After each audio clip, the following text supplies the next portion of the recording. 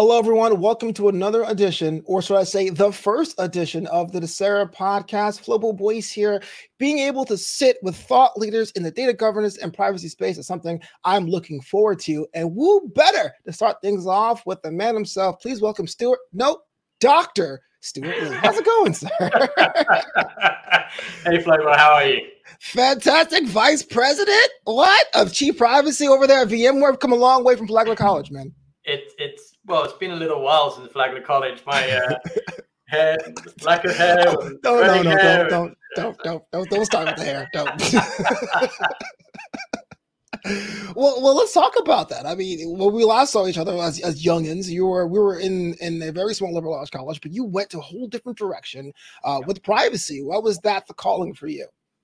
You know, the origin story, I think, for a lot of people who find themselves in privacy now was very much you kind of fell into it. You moved into it over time. When I left Flagler, I ended up going into my graduate studies and thinking about, well, what's next after that? And kind of as I was going through both my graduate studies and then working as a data administrator, I got introduced to this thing called data protection and data privacy, or as we say in England, data privacy.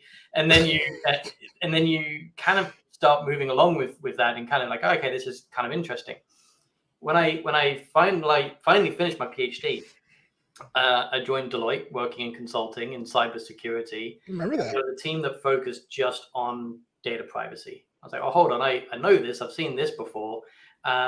So let's lean in here. And just instantly it grabbed my attention. It attaches itself to everything that we think about.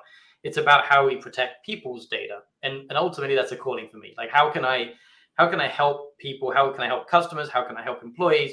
Making sure that we do the right thing by their data. And the timing was just spot on, right? So we moved into GDPR in 2018, and obviously the running up to that and the leading up to that, the opportunity to work with companies to take this new law and implement it globally. I managed to travel the world 2-3 times in a couple of years. And yeah, it's just this huge, interesting calling because it touches everything we ever think about in an organization. It's truly the Renaissance field right now. So yeah, it's obviously it's not something I studied in a class on at Flagler and talked about, hey, I'm going to go be a privacy officer, but just those natural progressions from being exposed to the conversation, understanding how it relates to everything in a business, being able to work with a whole bunch of different people, and just understanding that interconnectivity between business, data, and people. It's just such a great career. Just an aside, a personal question. Was there a particular moment where you go, oh, yes, this is my path. This is what I want to do? You know, it's a great question. I don't know if there's one particular moment, but it was a series of callings. And I think for me, it was a series of conversations. I remember I was in Shanghai at one point talking to clients there. And the conversation was, well, we don't necessarily think about what the law is in this country. We want to be able to think about how the law should be everywhere, and we want to be treated in that same equal, balanced way. And it was this, well, yes, moment. Privacy is a fundamental human right. It shouldn't matter what your zip code or country code is. We should all have that fundamental right to privacy. And so for those of us that fervently believe that, being able to deliver that as part of what we do every single day, it's a great mission. It's a great thing to get behind, and it's an exciting area because you really do feel like you're making a difference for those people that you get to work with. You know, before we went live, you were talking about the concept of privacy by design, which was like, wow, that sounds pretty like slick. Can you go more into detail of what that is and how that's important? Sure. It's a concept where you think about how do you take privacy rules and requirements and laws and shift them way left. And by shifting left, I mean putting them in the design and build phase. It's this idea that when you say, hey, I'm going to launch a new application, you build it, and then you go, oh, hold on, I'm collecting people's information. What do I need to think about? Oh, I'll throw a notice up and I'll put a cookie banner there. We're good, right? Like, it's actually more about, okay, well, what data do I need to collect and why? Can I collect less? Can I anonymize that data? Can I pseudonymize that data? How can I make sure that I'm handling that along the way in a way that people think is in line with their expectations? And so doing it by the design of what you do rather than an afterthought is what we really talk about there. There's a similar concept that you'll hear is privacy by default. And that means you have the most privacy preserving settings embedded from the get-go. You have to have both. They need to come together, and you need to be doing it when you're doing those napkin scratch ideas of like, this is what I want to do. And the other thing I'll say is it's not just about applications. It's about processes. It's about privacy notices. It's about everything. You must design this mindset of how am I helping people understand their privacy, enable their privacy, and have the most privacy preserving settings when I'm working with people's data. Well, that makes sense. But why is that an important concept for business today? Why is it no one should think very much lightly about that? Why is that something that should be a priority for any kind of corporation that wants to lean into that space? Yeah, several reasons. First of all, everyone works with people's data in one way, shape, or form. Even if you're building steel pipes, you have employees that you work with, and therefore you're managing their data and making sure that you're complying with the applicable laws there. So that's the first part. The second part is, even if you're not necessarily, even if you are using people's data as part of your service, you still need to respect their wishes, and you need to build that trusted relationship with them. And so, I will always want to go back to a company that sends me things that I find interesting, or if I say, hey, send me something a little bit less often, and they respect that, I like that. Like, I want to do business with them. I understand that there's this back and forth, give and take relationship. And I think that's the part where privacy is so interesting. If you embed it by design and you build that trusted relationship, the customers want to keep working with you. And then, of course, there's this other component, right? If you're not buying a service, you are the product yourself. If you're giving your information to a company, but you're not necessarily buying anything from them, you're obviously interacting and trading on your data at that point. And so, again, you need to make sure that you are protecting their privacy as throughout that life cycle and from that day that you've collected it. So it's all of those reasons. It's the right thing to do. Everyone uses people's data. It's building that trusted relationship. It's the way that we interact through social media and just our day-to-day lives.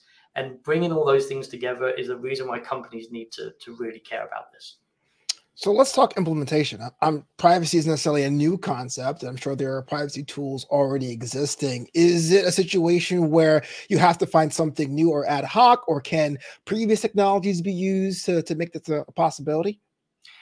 I would absolutely say you can use previous technologies. I would say that in the recent past, I'd say privacy professionals, including myself, we're always going after what is the privacy technology? Where is the new privacy technology? What is the new tool in the industry?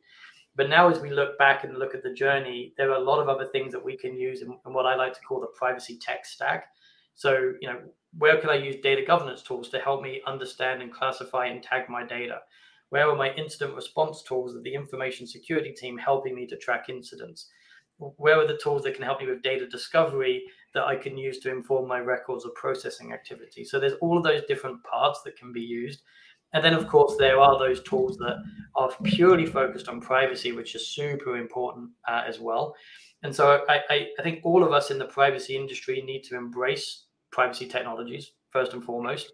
We're all being asked to do much, much more with much, much less. And then we should also look at those other tools that we don't necessarily own, but that could also help us. The one call to action I would have for everybody in this space is don't be afraid to let go of that privacy spreadsheet. Don't be afraid to move away from that Word document.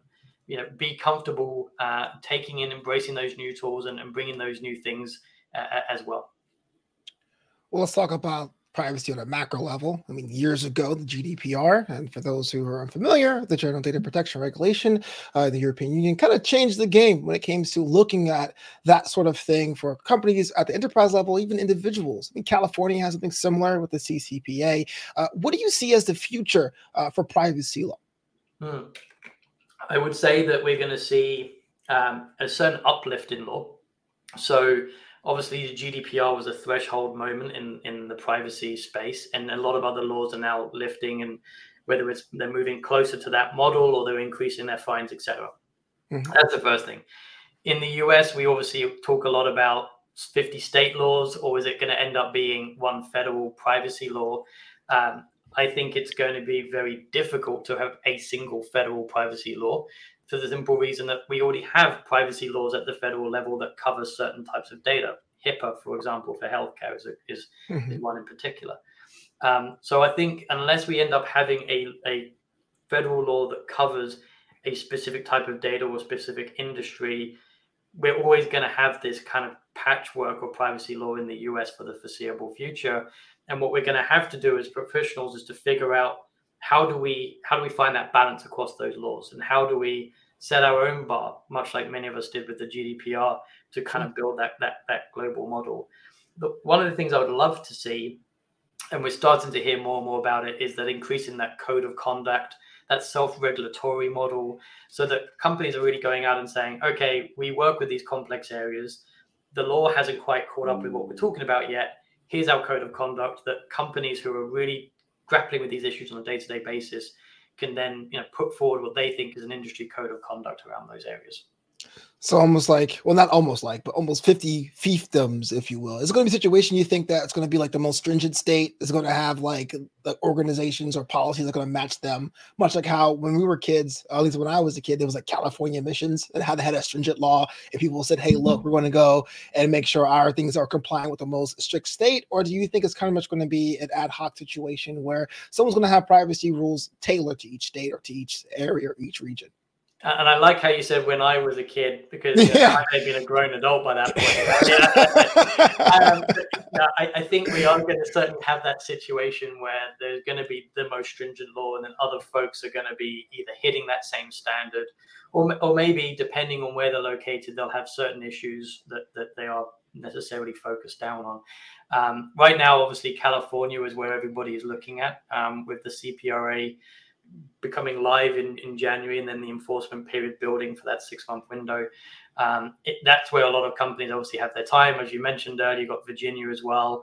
Colorado's got their laws as well. There's a lot of laws out there that are either live or on the books or emerging, and we're having to grapple with now as privacy professionals. I would say that the key thing we have to keep thinking about is, at the end of all this, there is a person. And there is a person who expects their data to be protected, and they expect their data to be used in an ethical way. And I think that trust equation that we always grapple with, which is, what does the law say? What does the individual expect? And there becomes your answer. And sometimes what the individual expect is going to be above what the law says. And we should always be thinking about what is the most privacy preserving approach, because that ultimately is the right thing to do. Wow. So there just seems to be a lot of regulations, a lot of changes, a lot of shifts, compliance, enforcement period. That's a lot. What can a business do to put themselves in the right position to be compliant with these new regulations? It's tough. And I think there's multiple steps. The first thing you need to do is understand what data you're ultimately sitting on, because you're collecting data through multiple streams, whether it's from your customers, no matter what those customers are, whether it's from your employees, whether it's people visiting your website, and so on. So understand what data you have, and understand where it sits. And then you can start figuring out what legislation obviously applies to you. From that point on, you really do need to think about setting that kind of baseline across your organization. If you operate in 50 states and you try to have 50 different policies, you're going to end up falling under the weight of that exercise. If you're in 30 different countries and you have customers in 60 different countries, there's no way that you can comply with up to 60 plus laws. So having that baseline that you can set for yourself based on the common denominators is super important. And then embracing technology to help you on that journey as well. So where you can do things like data discovery or data tagging, such that you know where your data are without having to send out manual spreadsheets. Being able to train up all your different staff so that they can obviously be your eyes and ears on the ground as well through that champion community. That's obviously another important component as well. The more that we can embrace this automation of the simple stuff, and then be able to scale the difficult decision making to the teams who are the experts in the field, that's where you can really get to it. And I think this is where ultimately things like information governance and data governance play a huge role in that, because it starts with knowing your data so that you can undertake that journey. Yeah, data governance and data security are very important tenets. And back to the privacy by design aspect of it, if things are always changing and always evolving, what's the things that companies can do to put themselves in the right space to succeed when it comes to these things? I think it's just keeping a forward-looking lens, hearing what's coming out from other companies, attending the conferences, talking to your peers, kind of sharing those ideas. I think those are all the really important areas to work in. And there's some great initiatives out there, really talking about privacy technology, talking about privacy standards. There's a lot of teams and energies and communities that people can get behind that can help them really scale. And then between that network, that community, embracing those technologies, really baselining where they want to take their minimal level of compliance. I think those are the important parts. At the end of the day, where we're working in is you can't really ensure compliance. It's always one of those things that's a big no-no from an audit word is the word ensure. Right. But you can think of it as a dimmer switch. You're never turning it off, but you're turning it up and down. And knowing where you have those data, knowing what your laws are, knowing where you carry the greatest risk allows you to prioritize your activities depending on where you want to take your business journey. Well, as chief privacy officer, I bet a lot of questions, a lot of challenges come across your desk. What can these teams and vendors do to help ensure? Did I say that bad word? To help with people in your role. Yeah, I think it's just having open, honest conversations early. You mentioned earlier about privacy by design. The whole idea there is come and engage with that team from day zero, not day 3 and 4 when you've already made a bunch of decisions. Have that conversation early. Privacy officers are always kind of there to help, or privacy teams are there to help. They're not necessarily going to sit there as the no function. It's the tell me what you're trying to get to, what's the business goal and the mission, and now let's figuring out the right way to go through that. So, early engagement, regular engagement, that helps to move that conversation forward. And then, frankly, for those of us who are in these seats where we're getting raised these difficult questions, just educating yourself, just getting involved, understanding what that business mission is, understanding what these new and emerging technologies are, and then working with your business stakeholders to fully get there and to embrace this new way of thinking that your business is ultimately adopting.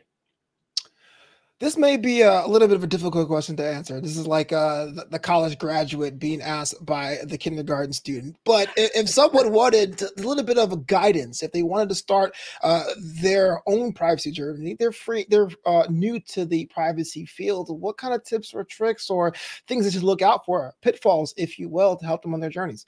Yeah, a lot of great resources out there. There's obviously communities such as the International Association of Privacy Professionals, newsletters, conferences, webinars, lots of things you can get involved with there. There's a lot of privacy engineering programs. So there's often a misconception that to work in privacy, you must be an attorney, and that's certainly not the case. There's a great community of privacy operations and engineering really growing. And as we think about using data tools and governance tools, that's where those engineers and operations folks become incredibly important. So look out for those opportunities in college graduate courses as well. If you're at that stage, if you've just left, those entry-level roles are everywhere. Folks are begging for help in privacy right now. Right. Going in, just getting involved, having a beginner's mindset, and taking advantage of all those resources around you. There's tons and tons of newsletters. There's tons of information out there right now. And it's just the right time to join the field of privacy because it's just completely growing. And yeah, depending if you want to be on the legal side or you want to be in the operations and engineering side, there's an opportunity for everybody to really get involved and help move the area forward. That's like advice for life, right? Like start small, build a team, and scale when you can. Yeah, absolutely. And I think that's where a lot of us in the privacy space post GDPR have been working on it. Build your team, create what you want your team to look like, your vision of how that's going to grow forward. And as these new laws come along that you mentioned, how do you keep up? You're able to either take the lessons learned and reapply or stretch a little bit more. And when we think about some of these additional laws that are coming down around artificial intelligence or non-personal data, but the metadata, the privacy team is then well scoped to be able to take on those additional missions and continue to grow the web of influence in their organization. Well, all of our guests on the Docera podcast, we have one question I'd like to ask, and I'd like to ask you as our first guest on the show, and that is, if you had the proverbial magic wand, it could change anything about data privacy, security, or governance, what would it be and why? Just my magic wand. It's a really difficult question to answer because there's so many things that I would get involved with here. But I think it would be the first and foremost is embrace technology. I think do not be afraid to get in and really look at the opportunities where technology can help you grow your programs. There's a huge burgeoning field around privacy technologies, tools that relate to information and data governance really help us to think about how we can better understand our data and where our data exists, put policies and controls around those data, allow technology to really help you grow.